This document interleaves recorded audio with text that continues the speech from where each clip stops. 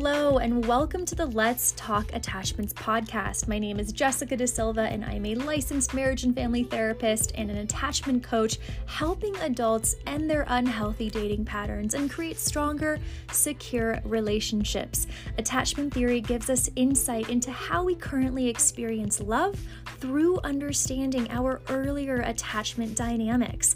I created this podcast as a safe space to share stories and insights on different aspects of attachment so that you can better understand how this manifests in your own life. My only request is that you listen with an open heart and an open mind. So without further ado, let's get into it. Hello, and welcome to today's short and sweet podcast episode on how to measure your progress in developing a secure attachment style. So a concern that many people have is, I'm doing all of this work and yet I'm still getting triggered and experiencing insecurities. And what I find is that these uncomfortable experiences tend to discourage people and make them believe that they are not moving forward, right? That they're moving backwards. But this is a total misconception and is just really a poor way of measuring one's progress because, believe it or not, humans have approximately 60,000 thoughts a day. And depending on our life experiences, negative thoughts may sometimes outweigh positive ones, right? So if you have an insecure attachment style, such as an anxious, dismissive avoidant, fearful avoidant, or any variation of those, we've experienced enough trauma that our nervous systems are more prone to negativity bias, meaning we tend to focus on the quote-unquote negative than the quote-unquote positive. And that's purely based on survival and our body wanting to keep us safe. The problem with this conditioning is that we tend to have more fearful thoughts than supportive ones, and these perceptions may not always be accurate or logical.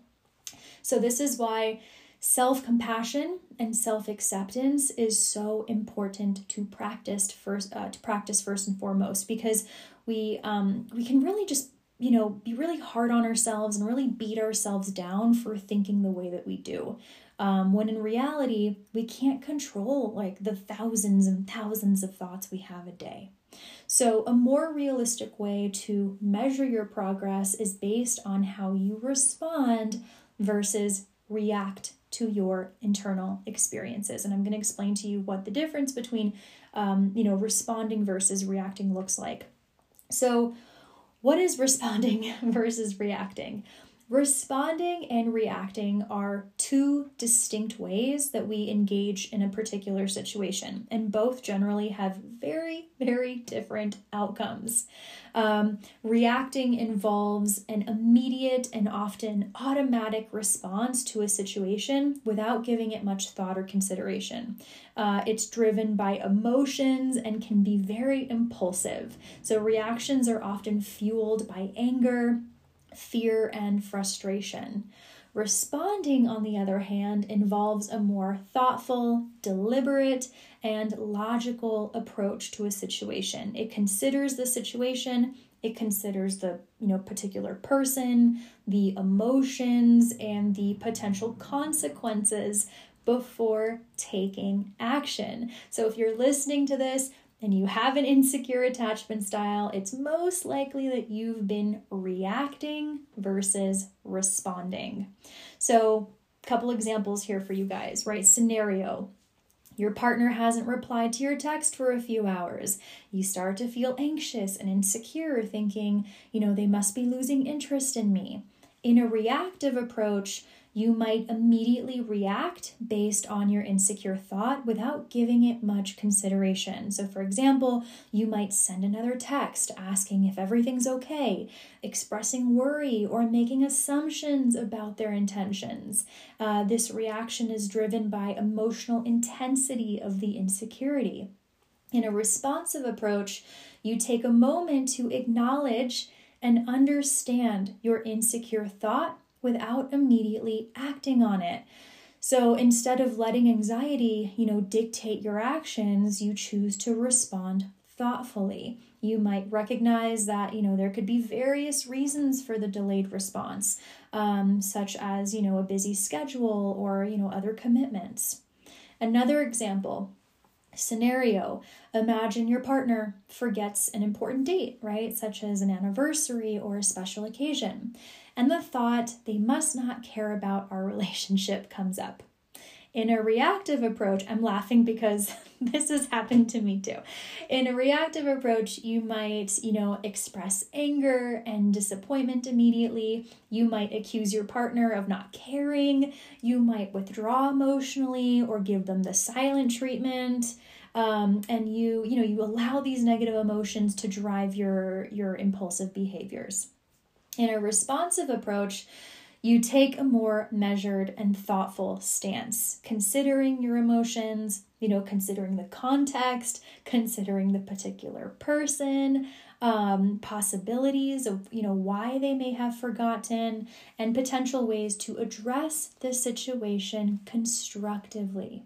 Okay? So generally speaking, some ways to realistically measure your progress would be on, your level of thoughtfulness and consideration of the situation and context. This is why understanding attachment styles is so helpful, because you have a better understanding of how you operate when it comes to love and how others operate when it comes to love. Also, considering the potential outcomes and consequences of different courses of action, trying to see the situation from different perspectives rather than just your own.